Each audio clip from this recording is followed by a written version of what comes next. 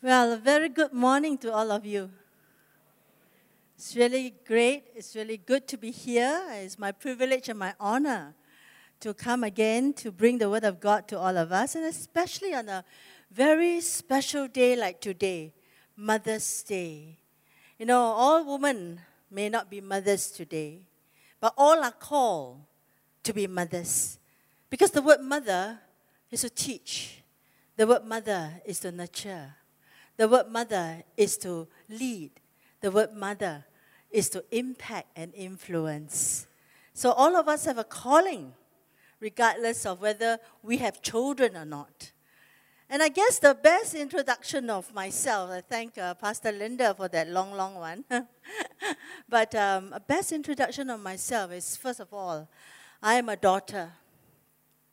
I'm a sister, a wife, a granddaughter, a mother, an aunt, sister-in-law, got promoted to be grandmother of a 10-year-old daughter and a 1-year-old grandson.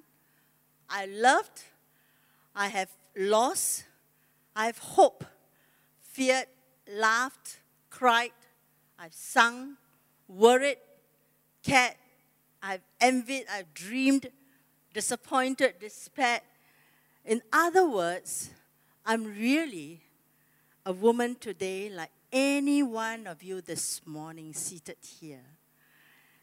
And the most blessed thing that I always held on to, in spite and despite of, is this blessed identity I have in God. I am a child of God. I am a daughter of the living King. Amen? And I tell you, no one can take that identity that Christ has given to me of who I am in God because of the Lord Jesus Christ. I want you to turn to your neighbor and say to that person, you are a child of God. And if it's a lady, you say, you're a daughter of the King. Yeah, that's an affirmation. That's an affirmation. And today is Mother's Day. And I think it is to all mothers here, single mom, stepmom, foster mom, spiritual mom, grandma.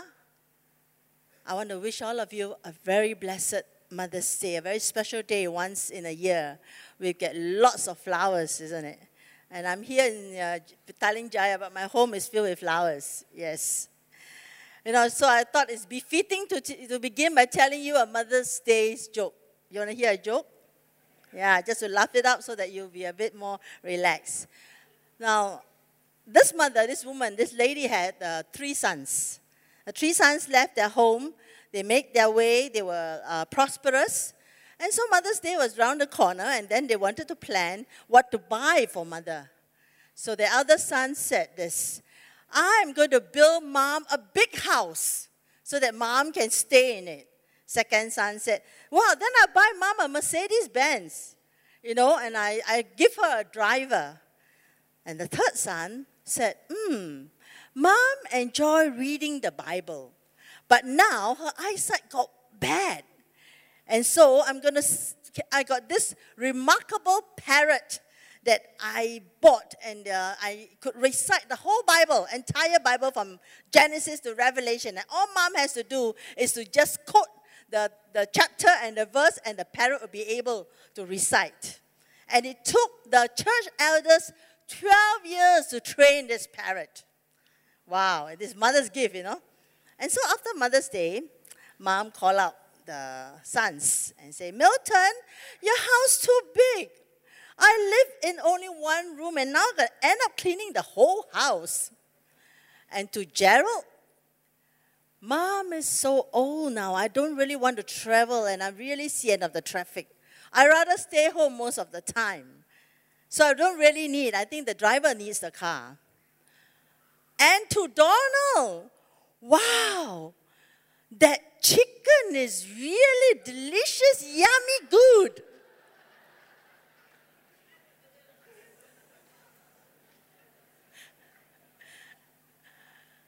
Well, let's be careful what we send to our mother. This morning, I'm going to share with you the title of my little sharing is really on the invisible woman. It's not the Avengers that is here. It's not Star Wars, but it's, the invisible woman. This story is dedicated to all mothers in our midst, to all grandmothers, to all homemakers and caregivers as well. I sense that a lot of caregivers here. You may not be a mother, but you take over the household because mom and dad are old and you are not married. And so here it is. It's a story. Let me begin it. Charlotte is a hard-working, devoted mother with 3 daughters. She loves her children. She enjoys, she finds satisfaction in bringing her children up. She loves her husband. But her fear is that she's gradually disappearing in the fulfilling of her responsibilities at home. She's every woman's character, whether young or old. And so it started to happen gradually. I will walk into the room and I will say something. Turn the TV down, please. Nothing happened. No one noticed. And then I would say louder, turn the TV down, please. And nothing happened. And finally, I would go over and I would turn it down. I began to notice that it started elsewhere. My husband and I had been to a party for 3 hours. And I kind of ready to go. And I look over, and my husband was talking to his friend, and he was going on and on and on. And then when I went near, usually you go near, and you're hoping that he would turn his body towards you. No, he was going on. He was so engaged in that conversation, he did not even notice that I was just in front of him. I began to realize, begin to put it all together, that he can't see me. I am invisible and no one sees me. Then I started to notice it more. I walked my daughter to school and the teacher would say, Joy, who's that next to you? Nobody. Granted, she was only 6 years old, but nobody. I worked to put dinner on the table and everyone act as though no one put anything on that table. Everyone sits to a full meal and my husband says, there is no chili sauce. Which means, I can't see you. I'm not addressing you. And when I say there's no chili sauce, the chili sauce lady would get up. And then the chili sauce, hey, presto, will be on the table. The dinner goes on. And everybody had a nice dinner. Nobody knows how their socks got put into their drawers. Or their favorite tricks in that brown, mysterious bag ends up at the end of the door. Or who picks the kids up from school? Or how come the dog doesn't pee and poo anymore on the sofa? No one sees me. I am invisible. My teenager takes advice from everyone but mine. My husband talks to everybody like he's interested in their lives, but he didn't notice I have a new hairdo. And I did have a new hairdo. My preschooler wants to play, but I'm just a body for her to roll over. I'm a mother at the grocery store with all the mothers looking for all the cheap sale items. I'm a wife at every business dinner with every and other wives who's bored to death but happy just to be out of the house. I am invisible. And even sitting with a group of friends for a college get-together, everybody was going on and on and on about what they do, what they have, what they bought. And I am invisible. And no one sees me. They're all discussing all the court cases when I'm thinking about changing the pillowcases. They're tracking the changes in the marketplace and I'm just making diapers changes in the supermarket. Well, it's not exactly the sort of thing that you can discuss at dinner, isn't it? And sometimes it comes from not being the loudest at the table and not needing to draw attention to myself. But lots of time, it leaves me feeling alone. And so one night, a group of us gathered together to celebrate the return of my friend from England. And Janice bought me a book. It was a book, a black book, a thick black book. It was like, this black book. And it is on the great cathedral of Europe. I didn't understand. When I look at it, I started to wonder about the book because there are no names on the book. And then I started to read my friend's inscription. And this is what she wrote on the book. With great admiration for the greatness you are building when no one sees. I took the book home and I like to tell you that I will curl up on my favorite couch with my cup of coffee and then just looking at this book.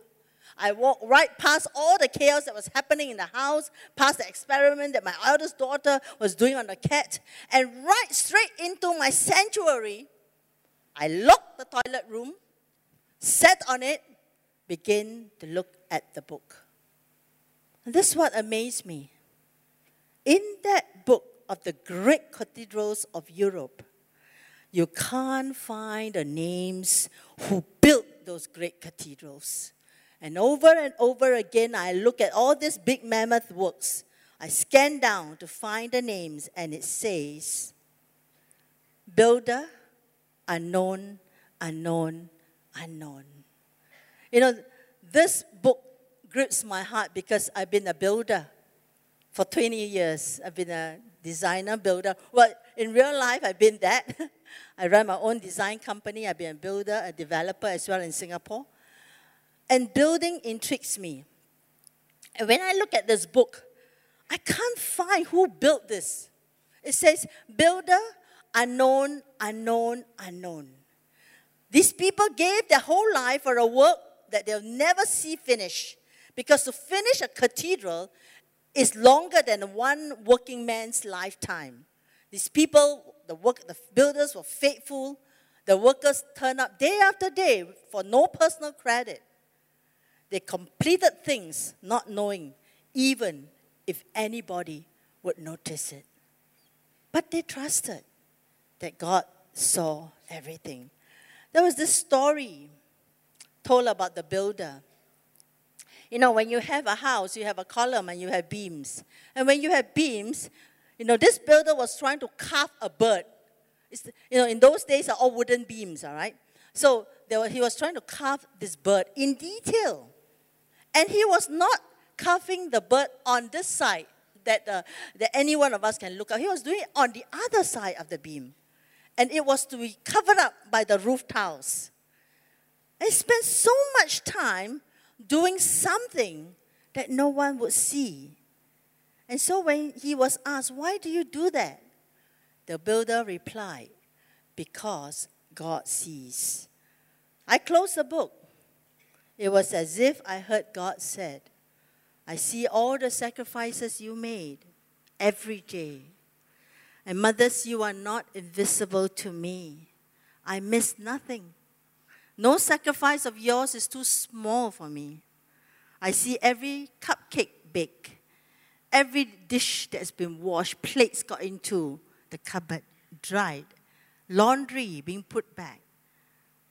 Every misunderstanding you suffered. I see your tears of disappointment in difficult time. And remember, you are building a great cathedral. You can't see it now, what it will become. It will not be finished in your lifetime. And sadly, you will never get to live in it. But if you build it well, I will. At times, my invisibility, I feel that it's like an affliction to me. But it is not a disease that is erasing my life. It's a cure for the disease of self-centeredness.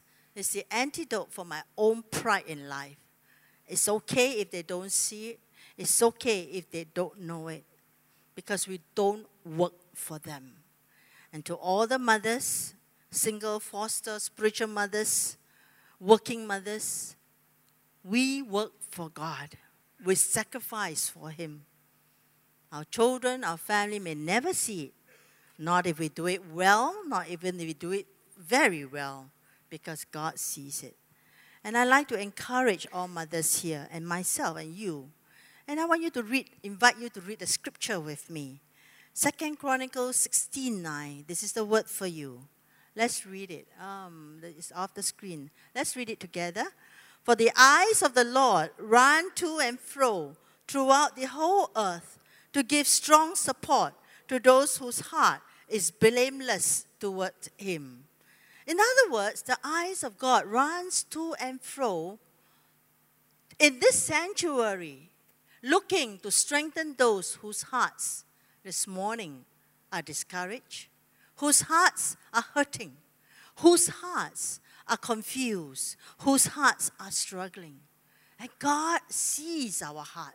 He says, I'm looking to strengthen the hearts of those who are faithful to Him. You know, the Bible tells us of many women whom I classify as invisible. And one particular woman is this woman by the name of Leah. Any one of you named Leah here? Leah? No, right? It's a very rare name. As I was praying for the message to you, to bring it to Mother's Day in Petaling Jaya, I asked the Lord, what message would you want me to bring, Lord? I will speak what is in your heart. And God dropped this name to me, Leah, Leah. I said, Lord, Leah? I said, I was like not so sure. 2 hours later, I received a phone call in Singapore. And this particular lady, the wife of one of my leaders who never gave me a call before, called and said, Pastor? I said, yes. Pastor Irene? I said, yes. I'm Leah. I said, Leah? And someone said, yeah, Leah in the Bible? No, Leah, I'm Leah.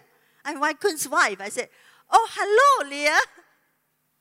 It was like God's, it's so rare to have that name, isn't it? But in my heart, I knew at that point, God wanted me to share about Leah with you this morning. This woman by the name of Leah in Genesis chapter 29, the first wife of Jacob. All right? And so I don't have time to go through all that, but, God had a plan for Leah. God had a plan for Leah, and this her story is found in Genesis chapter 29, chapter 30, chapter 31. You can read about it. And because of I don't have the time, I'm just going to highlight some points about her. In Genesis 29, God said that He knew, He saw.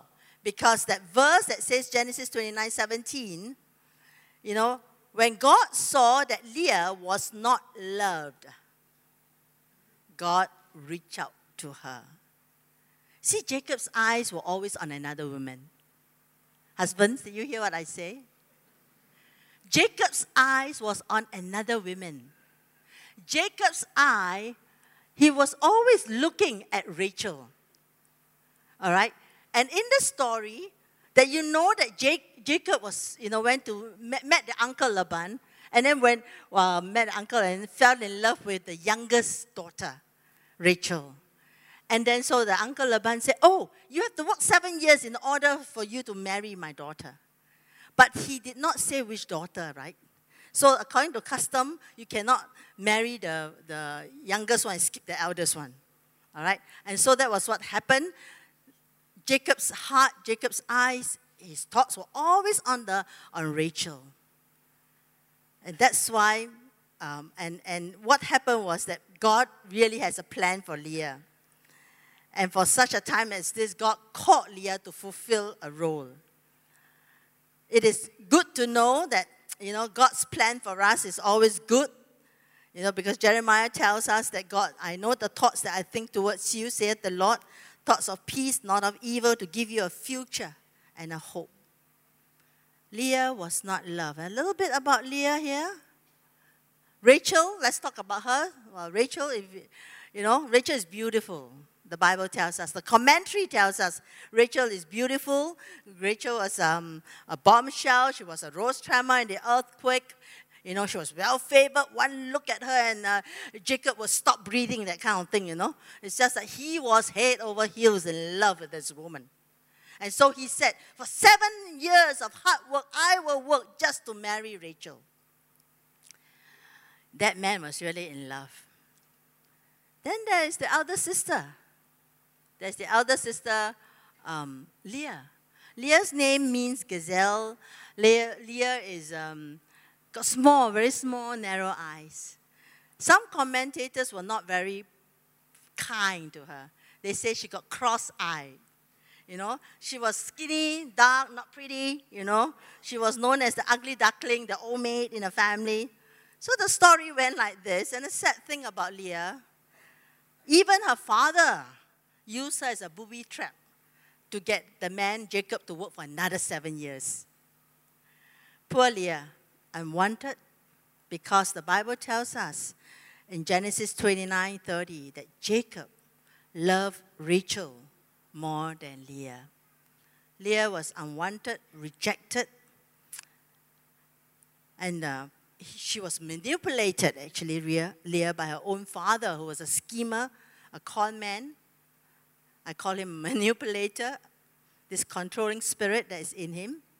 But what do a woman do in a situation like this? Not much is said about Leah, but let me share with you as you go on and find out what happened. God still had a plan for Leah, even though it was difficult times, even though she was in her days of rejection, being ignored, being manipulated. God still had a plan and a purpose for Leah. She was created, crafted, chosen for a very specific purpose in God's plan. She was God's idea, even though she was Laban's daughter, Rachel's sister, because her definition, her identity came from who she was in God. Who you are is not determined by your look, by your qualification, by what you have or what you do. Our identity is found in Christ. And we are precious, we are unique, we are specially handicrafted by the Lord. Because the Lord himself says in Jeremiah, before I even formed you in the womb, I knew you. Before you were born, I sanctified you and I ordained you. Leah was God's idea, God's choice, and God's creation. Turn to your neighbor and say, you are God's idea. Just turn to your neighbor. You are not a mistake. You are God's idea. Because God said that, I know you by name. You are not a number in the church. You are special. The eyes of the Lord runs to and fro the earth, looking into your hearts to strengthen you, to build you up, to empower you. For you are called to be a church in such a time as this, that what seems impossible to man is possible with God. Amen? In your election, what God spoke to me, what seems impossible to man is possible with God. Amen? And God knows you by name. God knows who you are. In this part of the world, you are specially crafted for Him. You have found grace in His sight. And there is one role that God had for Leah.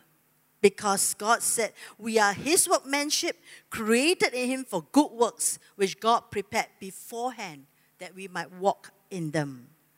And so when, that point where Leah got married, before I come to this, on the point where God asked who should be the mother of Reuben, Simeon, Levi, Judah, Issachar, Zebulun, and Dinah. She has 7 children. 7 children with a man who didn't love her as much. And the other woman only had 2 sons, right? And a daughter. But can you imagine that time when you have children, you are a blessed one? All right? And so when God asked, who should be the mother of this 6? They are all the heads of the 6 tribes of Israel. In Israel, how many tribes are there? 12. And the 6 tribes' heads are the sons of Leah, the woman whom Jacob did not love as much. And so, you see, church, even though Leah was not loved, appreciated, or cared for by her husband, by her father, by her sister, she remained faithful. And God loved her. God honored her. And the word is, because Leah was not loved, God reached out to her. It's a beautiful verse. That verse in Genesis chapter 29, verse 31, God reached out to her. How did God do that? Let's look at the names of the sons that she had. The first son is Reuben. And the meaning of Reuben is, because God has seen my misery, see, I have a son. You see, names are very important because names tells a story. Name tells, you have been pondering. Every time I'm a grandmother, I'm a daughter. My 3 daughters are 39, 35, and 22. All right, I have a miracle baby at the end, so that's another story, But when you want to think of a name, you ponder a long time about it, isn't it? And so you dwell on it. You could have called the boy Johnny, but she didn't. Maybe Johnny wasn't popular. But she called him Reuben. What is the meaning of Reuben? You see, because God has seen my misery. See, I have a son. God can see your misery, friends. His eyes run to and fro the sanctuary. He sees your misery. And so, Leah, not much is talked about her in the commentary, neither in the Bible about Leah, except that she was not good looking, etc., thin eyes, and etc., But when she named her first son Reuben, it means she already has been talking to God. She knew that God knew that she was suffering. And God gave her a son. God opened her womb. God reached out to her by opening her womb not 1 time, but 7 times. The second son, she named him Simon.